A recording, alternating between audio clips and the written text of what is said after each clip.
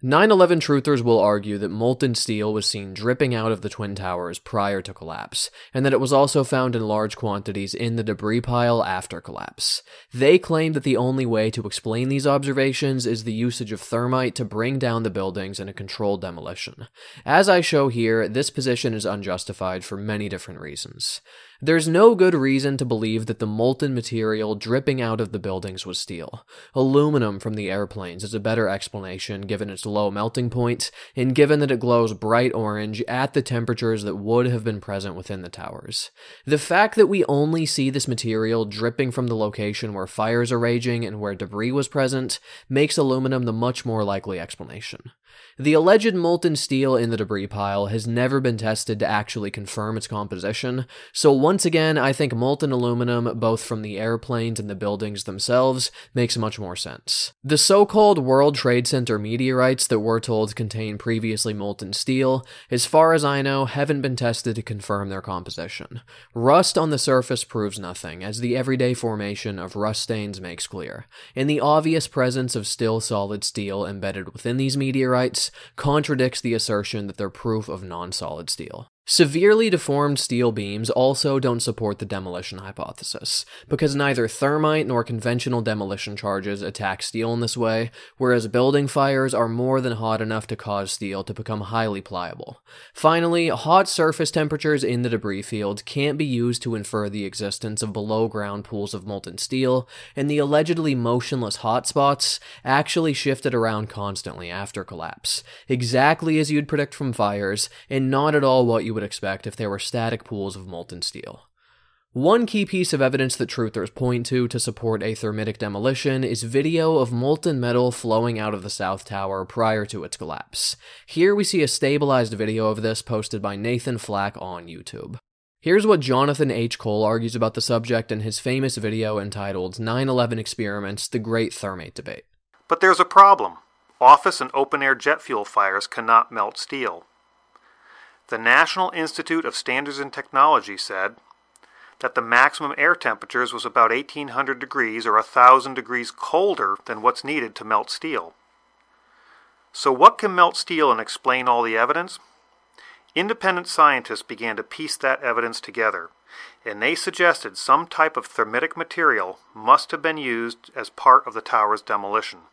Notice first the unsubstantiated assumption that what we see dripping out of the building is molten steel specifically.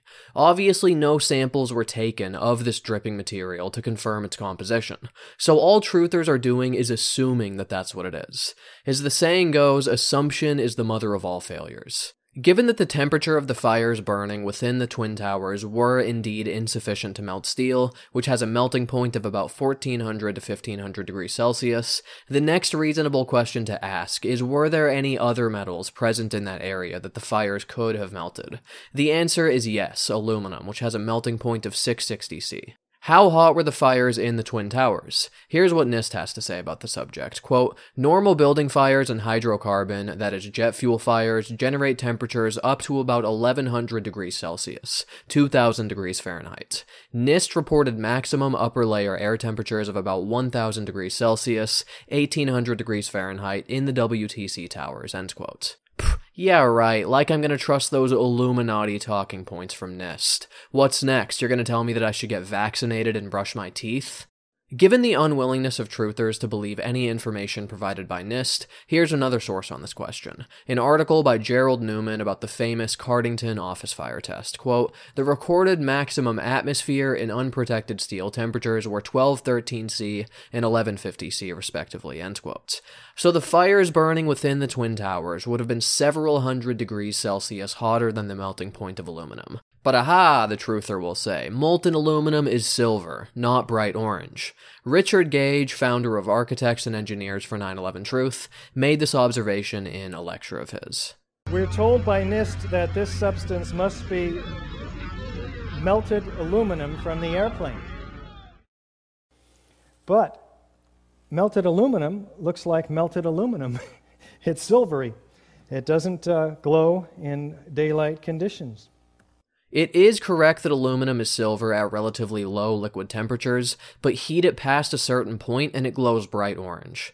An article on 911debunkers.blogspot concedes this, but goes on to argue that it's bright orange only within its container. Once poured, it immediately silvers. AE911Truth makes the same assertion, quote, "Molten aluminum appears silvery when poured in daylight conditions, even if initially heated to the yellow-white temperature range in the crucible," end quote.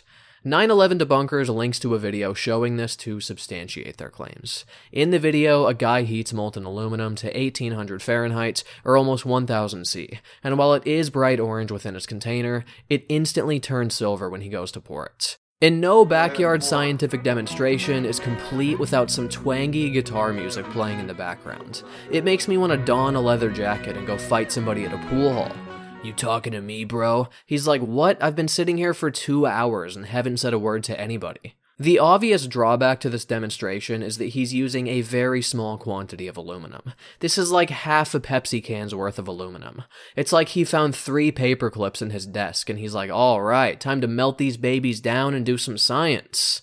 You can find other videos of larger quantities of molten aluminum that aren't just bright orange within their container, but that remain bright orange as they're being poured. Here's a video of an aluminum manufacturing factory, posted by LA Machines on YouTube. As we can see, the molten aluminum is a very bright orange color, and we see no signs of it turning silver as it's being poured. I mean, Christ, I almost had to put on a pair of sunglasses just to watch this video. I also like the complete lack of protective clothing that they're wearing here. They're like, "Hey, you ready to go handle a massive cauldron full of bubbling hot liquid metal?" And he's like, "Yeah, hang on, let me just grab my sweatpants and t-shirt real quick." What if it splashes up on you? He's like, "Please, I've been doing this for almost 3 weeks. I think I know what I'm doing here." Here's another video where a much smaller amount of molten aluminum is poured into a shredding machine. Why, I have no fucking idea. And as we can see, while being poured, it retains its bright orange color. By the way, you think pouring liquid aluminum into a shredding machine is weird? I found another video where a guy poured molten aluminum into the mouth of a dead mackerel. I want to know what could possibly possess a person to do such a thing. This guy's at a job interview and they're like, "So, what do you like to do in your spare time?" And he's like, play video games?" They're like, "Why does this guy smell like fish?" Richard Gage is simply mistaken when he says that molten aluminum doesn't glow in daylight conditions. Even small quantities of molten aluminum can turn and stay bright orange while being poured. Yes, tiny amounts of bright orange aluminum might cool and silver very quickly, but larger amounts will not, analogous to how a cup of coffee will cool to room temperature much faster than a bathtub filled with coffee will. Why's your bathtub filled with coffee, Anton? Don't worry about it. None of your business. Keep in mind that there was an abundant supply of aluminum within the Twin Towers in very close proximity to where we see this molten material dripping from, and that's the airplanes that crashed into them. According to a post on Stack Exchange, about 70 to 80% of an aircraft's weight would come from aluminum. Excluding fuel and cargo, modernairliners.com tells us that the lightest variant of the planes that crashed into the Twin Towers, the Boeing 767, is about 176,000 pounds. 70% of 176,000 pounds is 123,000 pounds of aluminum, which melted down works out to about 6,206 gallons, or 78 80-gallon bathtubs worth. Obviously, not all of the aluminum would have made it inside, and not all of it would collect in one area where it's heated to a liquid, but even if just 10% of it was liquefied, we're still talking 620 gallons, or 8 bathtubs worth. This is more than enough to account for what we see dripping out of the South Tower before its collapse. For what it's worth, I don't support what we can call the burning log hypothesis put forth by NIST. Quote, "Pure liquid aluminum would be expected to appear silvery. However, the molten metal was very likely mixed with large amounts of hot, partially burned, solid organic materials. For example, furniture, carpets, partitions, and computers, which can display an orange glow, much like logs burning in a fireplace. The apparent color also would have been affected by slag formation on the surface." End quote. The reason I don't buy this as an explanation for the orange color is because the color looks to me like it's far too uniform to be caused by burning office materials. If this was the explanation, I'd expect to see a lot more patchiness and discoloration. And as we've seen, molten aluminum can glow bright orange when it's sufficiently heated. Also worth noting is that if you look closely at the footage, you'll see that some of this material does appear to silver on its way down, as we would expect from cooling molten aluminum. Take a closer look at more of the details here, and you see that all signs point to molten aluminum. Here's what NIST has to say about the subject. Quote, "There is no evidence of similar molten liquid pouring out from another location in WTC2 or from anywhere within WTC1. Photographs and NIST simulations of the aircraft impact show large piles of debris in the 80th and 81st floors of WTC2 near the site where the glowing liquid eventually appeared. Much of this debris came from the aircraft itself and from the office furnishings that the aircraft pushed forward as it tunneled to this far end of the building. Large fires developed on these piles shortly after the aircraft impact and continued to burn in the area until the tower collapsed." End quote. Not only is the location of the aircraft debris and office fires consistent with the molten aluminum hypothesis, but the timeline also matches up with it.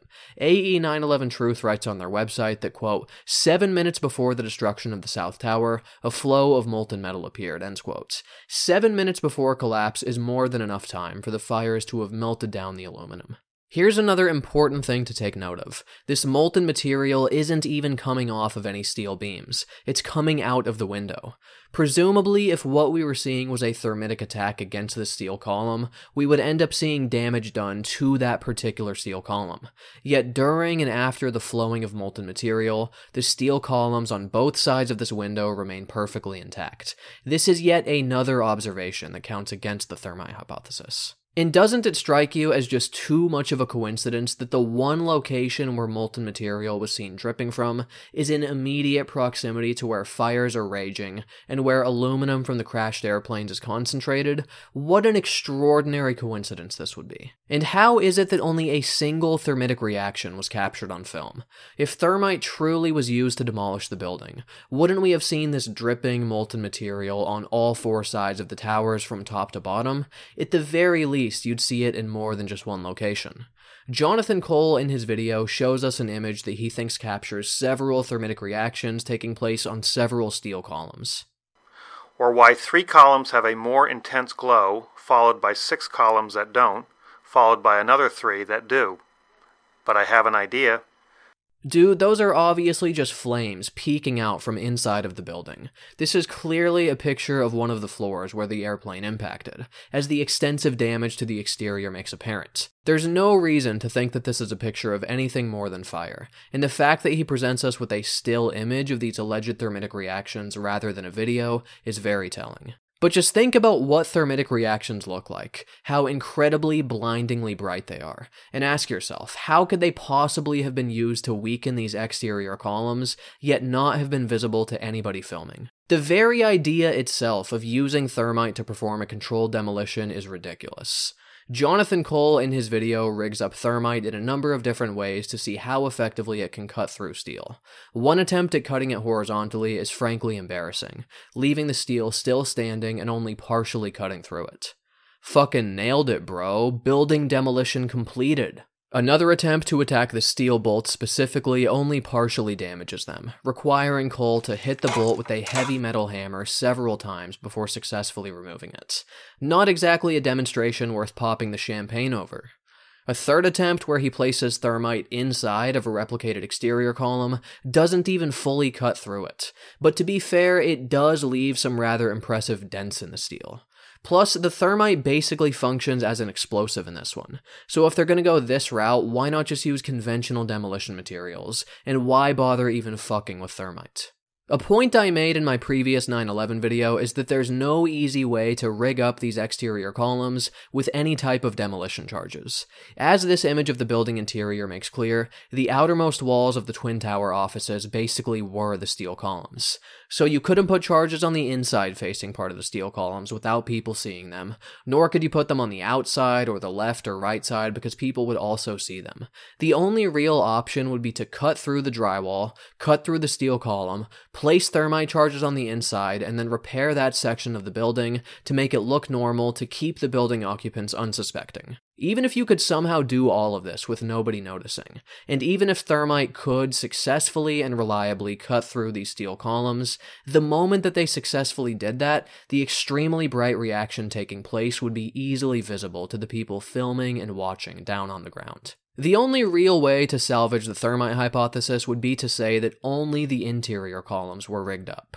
If that was the case, though, how could this molten material, dripping out of the window, have made it all the way from the center of the building in the elevator shafts, where the core columns are located, to eventually flow out of this window? Wouldn't it all just drip down the elevator shafts? And again, it strikes me as far too coincidental that the only location we see this molten material dripping from is right where the fires are raging, and right where the aluminum from the airplane is concentrated. It is not reasonable to invoke such a grand conspiracy to explain something that has a much simpler explanation. We also need to make the distinction here between is it possible and is it probable or necessary. Setting aside the logistical difficulties of remaining undetected and upholding complete secrecy, technically it is possible that the interior columns were rigged up with thermite charges that supplemented the damage caused by the airplane impacts and fires, ultimately initiating the collapse of the buildings. This is a possibility. Here is the more important question, however. To explain the collapse of the buildings, is it necessary to invoke thermite? I think the answer is plainly no. The damage caused by the impacts, the removal of fireproofing caused by the explosions, and the weakening of structural components via heat caused by fires is enough to explain the initiation of collapse. Look at this GIF posted by Trevor on Metabunk showing the moment that collapse begins, and please try to seriously tell yourself that this doesn't look exactly like a structural failure and that thermite was needed to cause this. I just don't see it. I can't think of a way to positively disprove the notion that deep inside the building, hidden from the prying eyes of cameras pointed at the towers, thermite was used to cut the core columns and help initiate collapse. I just don't think it's necessary or reasonable to go this route, given that the collapses began at the exact locations where the airplane and fire damage was most concentrated, exactly as you would predict from a structural failure. It's like saying, yes, this person's head did appear to explode from the shotgun blast, but I think at the exact moment that the shotgun was fired, an explosive inside his head was remotely detonated, and that was the real cause of his head exploding. Or at the very least, it supplemented the shotgun blast. It's like, okay, maybe that's technically possible, but why bother even entertaining such an extravagant hypothesis for something that's much more easily and reasonably explained? And I have to call your attention to the fact that different pieces of evidence used by truthers to support their position contradict each other starkly. In a previous video, I pointed out how the lateral ejection of heavy debris couldn't possibly have been caused by a thermitic demolition, which functioned by non-explosively melting the core columns. The sound of explosions that truthers point to, heard prior to collapse, also would not support a quiet thermitic melting of core columns. When they point to the rapid collapse time of the towers, asserting that they only could have collapsed this rapidly if the material below was systematically demolished to make sure it wasn't in the way, this too couldn't possibly have been accomplished by thermitic melting, because thermite simply can't cut beams in the instantaneous manner necessary to sever dozens of steel columns at the exact same milliseconds. The point is that truthers don't seem to either notice or care that the arguments and pieces of evidence that they use to support their views contradict themselves. Heavy debris was laterally ejected by explosions. Thermite was used to non-explosively demolish the building. Explosions were heard, which is proof of a demolition. Non-explosive thermite was used to quietly bring down the building. What they are describing here is Schrodinger's demolition. Simultaneously loud and silent, simultaneously explosive and non-explosive. We can talk about whether the Twin Towers were demolished, but let's at least try to do so without contradicting ourselves every 4 sentences. The other key area we'll focus on in this video is the claim that large quantities of molten steel were found in the debris pile of the towers, and given its high melting point, this proves that thermite must have been used to bring them down. Support for this claim comes in 4 main forms: eyewitness testimony, photographs, temperature measurements, and the collection of debris that allegedly contains previously molten steel. Let's begin with the eyewitness testimony. Perhaps the most famous account is this one of several New York firefighters describing what they saw down there. You'd get down below and you'd see molten steel running down the channel rails. Like you're in a foundry. Yeah. Like lava. Like lava. When I first saw this video, I was actually very surprised to learn that Robert De Niro moonlights as a firefighter. You can find many other similar quotes like this, and while a good case can be made that some of the people being quoted are having their words twisted, the large number of such similar testimonies makes clear that very hot molten metal was indeed present within the debris pile. Truthers claim the only explanation for this is thermite, because building fires simply couldn't be hot enough to melt steel. There's a big problem with this position, however. The truthers and eyewitnesses are once again simply assuming that the molten material they're seeing is steel. It's not like the rescue workers and firemen down there took samples of this molten metal and sent it off to the lab to ascertain its chemical composition. To my knowledge, no such testing was performed. Now, I don't think it's unreasonable for people's minds to jump to molten steel, given that so much steel was present in the wreckage. And I also think when people see bright orange liquid metal, based on what we've seen in the movies and so forth, their mind just sort of defaults to molten steel. Not molten aluminum, not molten copper, but steel. As I already pointed out, each airplane that struck the towers contained about 80 bathtubs worth of potentially molten aluminum, and the fires were hot enough to melt this aluminum far past its melting points. Not only that, but the buildings themselves contained an enormous amount of aluminum. As we read on 911myths.com, quote, by far the largest source of aluminum at the World Trade Center was the exterior cladding on WTC 1 and 2. In quantitative terms, it may be estimated that 2 million kilograms of anodized 0.09-inch aluminum sheet was used, in the form of 43,600 panels, to cover the facade of each twin tower, end quote. 2 million kilograms is equivalent to 2,781 bathtubs, or 10 backyard swimming pools filled with molten aluminum.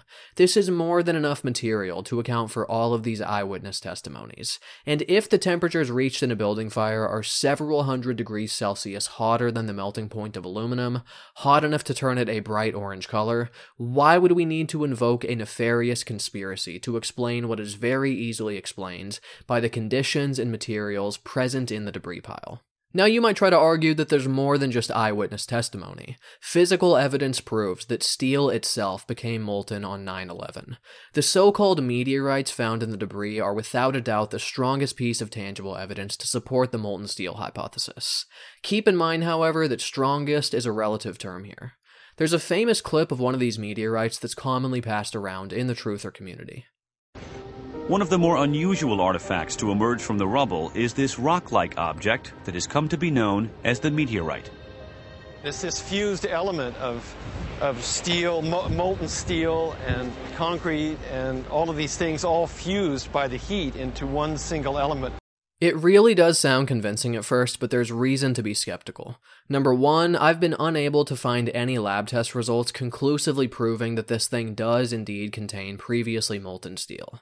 Architects and engineers for 9/11 Truth on their website do state that, quote, there is abundant proof of the molten metal which subsequent tests reveal to be iron in the debris piles, end quotes. But when I go to click on the source for this claim, which I expected to be actual lab test results, all I get is a link to the YouTube channel homepage of AE 9/11 Truth. I tried to reach out to the founder of that organization and one of the authors of that article, architect Richard Gage, asking for evidence that such testing has been performed. I emailed him, I tweeted him, I called him and left him a message, and I heard absolutely nothing back. Perhaps he's too busy designing a building in which he can hide from people asking him to support his claims with evidence. I also tried to get in touch with somebody on the contact page of their website asking for a source for this claim, and all I got back was Chris Sarnes saying, quote, I will see to it that the link is changed to the proper one, end quotes. Yeah, right, dude, I'm sure you're getting right on that. In fact, I'm actually worried that this guy's gonna try so hard to find a source for this claim that he overexerts himself.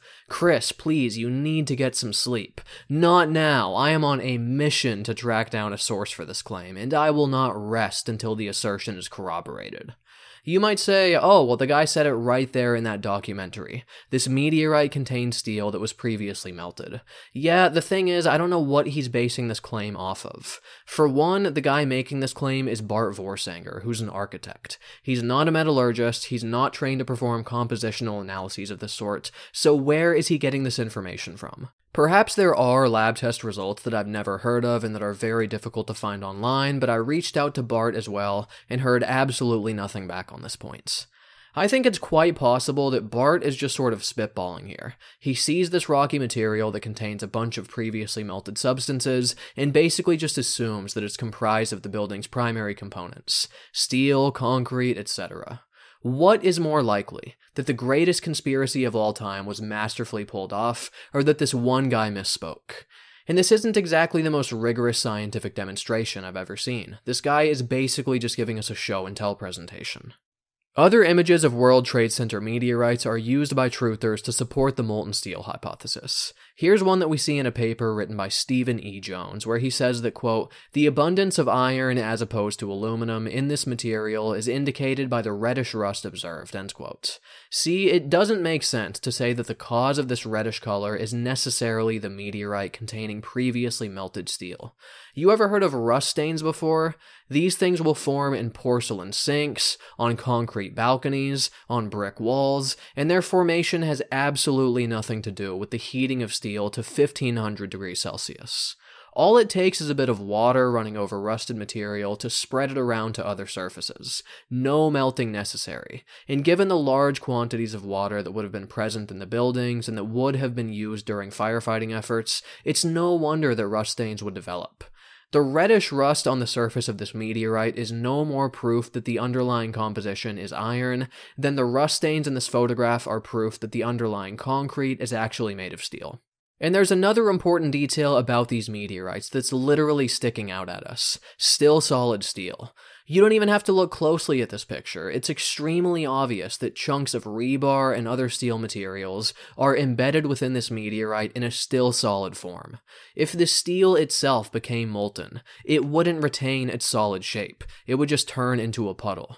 So the very evidence they're using to support their position actually flatly contradicts it.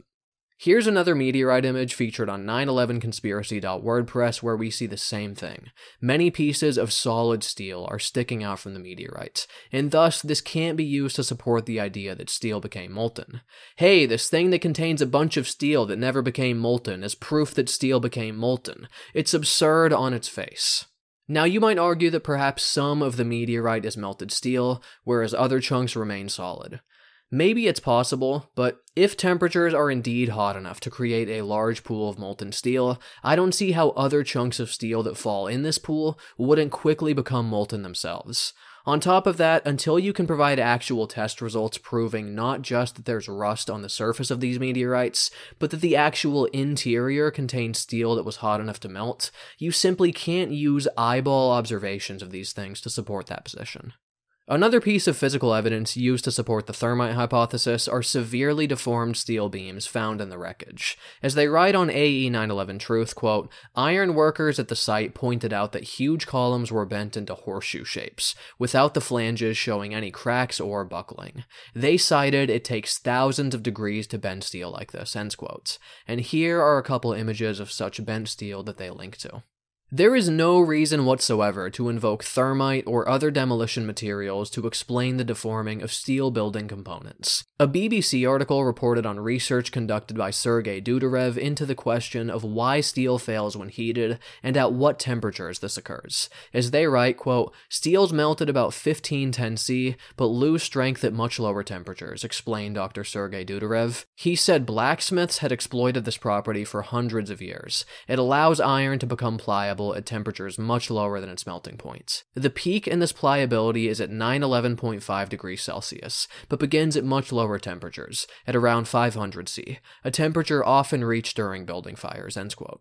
Recall that temperatures in building fires can reach 1000 to 1100 C, and sometimes even higher.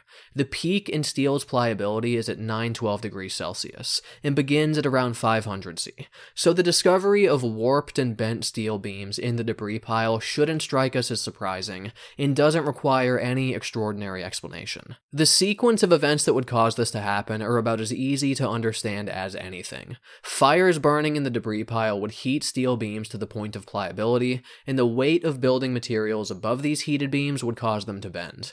Before collapse, you also would have had steel components where fires are burning, heated to the point of pliability, and subsequently sagging, perhaps being bent even further during the collapse. Just to give you an idea of what building fires alone could accomplish, here's an image taken after the Cardington office fire tests showing steel beams that are heavily deformed and sagging. It's also worth considering the folly of using thermite or other demolition materials to explain the bending of steel, because this is not at all the effect that these materials would have on steel beams. Truthers argue that thermite was used to slice through the steel beams and cause collapse, not that it was used to slowly heat them until they became highly pliable. And conventional demolition explosives also don't bring down buildings by bending the steel columns, so it's nonsensical to even use such steel to support the demolition hypothesis. Truthers will also point to photographic evidence that they say plainly shows inexplicably hot or even molten steel. Here are some examples from that Stephen Jones paper. Quote, "The top photo may show the glow of hot metal in the rubble. The second photo clearly does so," ends quote. The first photo just looks like somebody's using a blowtorch or a searchlight during cleanup. Or maybe they had a fire breather come and entertain them during their cleanup efforts. There's someone buried in the rubble next to them, like, "Help me, please," and they're like, "Hey, keep it down over there. We're trying to watch the show." And then he dies. End of joke. The second photo pretty clearly does show glowing hot metal in the debris. Let's assume that it's a piece of steel. My question is, so what? The temperature of building fires is more than sufficient to cause steel to glow red or bright orange. The Precision Machined Products Association presents us with a chart showing the different colors that steel will glow based upon what temperature it's heated to. As we can see, at about 650 C, it starts to glow red. At around 800 to 900 C, it starts to glow orange, and once you reach 1100 C, it glows an even brighter orange color. Aha, but it doesn't appear to glow bright yellow at those temperatures like we see in the picture. So how do you explain that? Okay, perhaps in certain pockets, temperatures in the debris pile reached as high as around 1300 C. The Cardington test saw peaks over 1200 C. So when we're dealing with fires raging for weeks in confined spaces, surpassing 1300 C doesn't seem outside of the realm of possibility. On top of that, I managed to track down the original image in a publication by the Lyro Group and noticed that it's much darker than the one Stephen Jones presents us with. Either he or somebody else intentionally increased the brightness of this image to make it appear like the steel was heated to a higher temperature than it actually was. That is just downright deception. This next one is probably the most famous picture of molten material from the debris pile, presented in an AE 911 Truth article. Not only does it show metal glowing bright orange-yellow, but it even appears to show molten metal dripping off of this chunk as it's lifted into the air. Although there are some questions about the authenticity of this image, we're just going to assume that it's authentic. Without invoking thermite, how can we explain not just glowing hot steel, but glowing hot steel that's dripping molten metal? I think it's pretty simple, actually. Steel could have been heated to a bright orange color by the fires, yet remain solid, whereas aluminum could have been melted by the fires, and heated to the point of becoming bright orange. We need to be careful about how we think about these things. Even if we saw unmistakably steel girders glowing bright orange from the fires, seeing bright orange molten metal dripping off of this steel girder doesn't necessarily mean that the molten material is comprised of steel. Just think about what the debris pile would have looked like and consisted of. It's not like everything after collapse would be neatly partitioned. Like over here in this area we have the steel, and over there in that area we have the aluminum. No, all of these different building components would be mixed together and intermingling. So if you have an area where fires are burning hot enough to melt aluminum and cause it to glow orange, you would also have fires hot enough to not melt steel, but nonetheless cause it to glow bright orange. And because these different building materials would be in such close proximity to one another, and because they'd basically be the same color from the heat, it could produce the very convincing illusion that the steel itself had become molten, when in reality the only molten metal present in the debris pile is aluminum. So you could pick up an orange hot steel beam that's lodged in an area where there's also a pool of orange hot molten aluminum, and it would appear to drip molten steel when really it would drip molten aluminum. This strikes me as a perfectly sensible explanation for the allegedly witnessed and photographed molten steel girders, and if you disagree, please explain to me which part of this explanation doesn't work. The final piece of evidence used to support the truth or position are temperature measurements that we're told are indicative of molten steel, and thus only could have been produced by thermite. Here's what Richard Gage says in that lecture of his. Here is building 7 at A and B, and here is the North Tower and the South Tower. These hot spots are 1340 to 1370 degrees. These are the temperatures of the hottest office fires. There was no fire on the surface of ground zero after the collapses. What are we measuring here? We're measuring the molten metal that was seen by these first responders 4, 5, 6 stories down below in the basements. That was surely at least twice or 3 times these temperatures. First, I have to point out that Gage and truthers generally tend to go with very low estimates of how hot office fires get.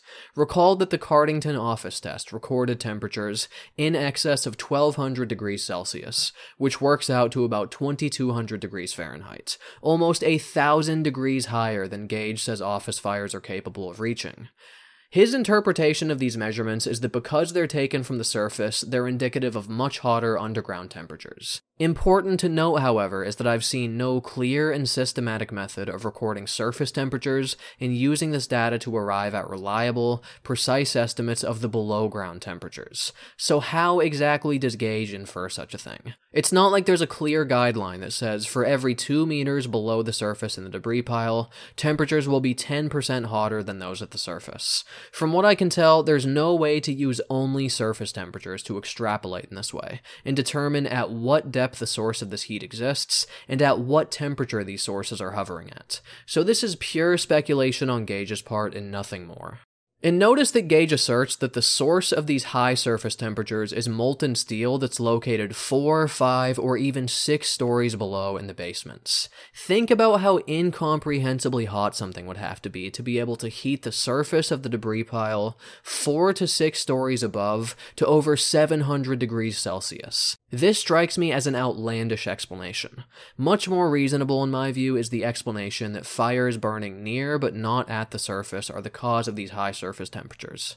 Truthers will also point to the static, non-shifting nature of these hotspots as proof that they're not caused by fires, but instead by pools of molten steel. Here's what AE 911 Truth writes in that article of theirs, quote, "The Earth data thermal images also show that the hotspots remained at the same locations. The phenomenon did not move across the site, like one would expect from fire as it consumes the fuel available in any one location," ends quote. Curiously, they don't compare any thermal images to substantiate this claim, and when you actually look at the thermal images over time, you find that exactly the opposite of what they argue is the case. An ETIministries.org paper provides some Earth data thermal images of ground zero from September 16th, 18th, and 23rd. Compare these images and the unfixed nature of these hotspots becomes apparent. For example, here I've highlighted one particular hotspot from September 16th, tethered to the corner of a nearby building as a reference point. Just 2 days later, on September 18th, the hotspot has basically disappeared from this location. We also see the converse of this, where locations that previously did not have hotspots end up having hotspots several days later. Here's an example of such a hotspot on September 18th that simply didn't exist in this location on September 16th. You can perform similar analyses of the sort for virtually any area of ground zero, and you will find the exact same pattern. So truthers actually have this completely backwards. The hotspots did not remain in the same locations, and they did move across the site, exactly as one would expect from fire, and exactly as you would not expect if the sources of these hotspots were static pools of molten steel. Once again, we find that the very evidence they're using to support their position actually flatly refutes it. So as we've seen, when truthers claim that molten steel dripped out of the Twin Towers and was subsequently found in the debris pile, they are simply mistaken.